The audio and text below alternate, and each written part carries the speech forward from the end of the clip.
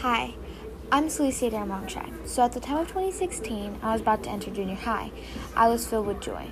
I was excited to learn all the course classes I had signed up for the year prior.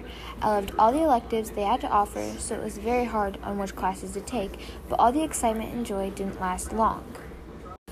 Second semester had rolled around, and I was very stressed and eventually let the negatives overpower the good, like getting a good education and having people that believed in me and strived for me to do better each day. From another point of view, I was very fortunate. I had food in my mouth, a roof over my head, and a comfortable living situation at home. But from somebody that can't afford a decent or even an education at all, they would only vision to live a life like mine. To them, school wouldn't be so horrible as I had put it out to be.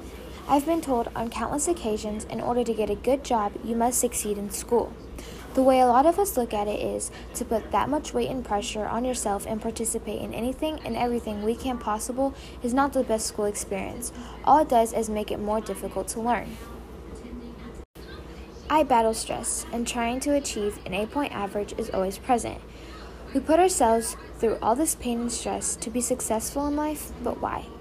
A study shown that on average 18.3% females and 11.5% males are stressed with the age gap of 15 through 17.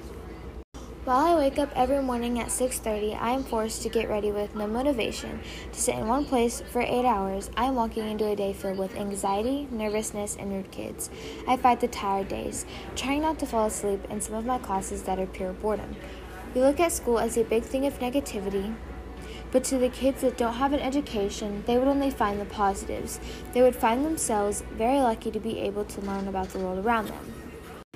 These kids would be so caught up in learning that getting a 4.0 wouldn't even cross their mind.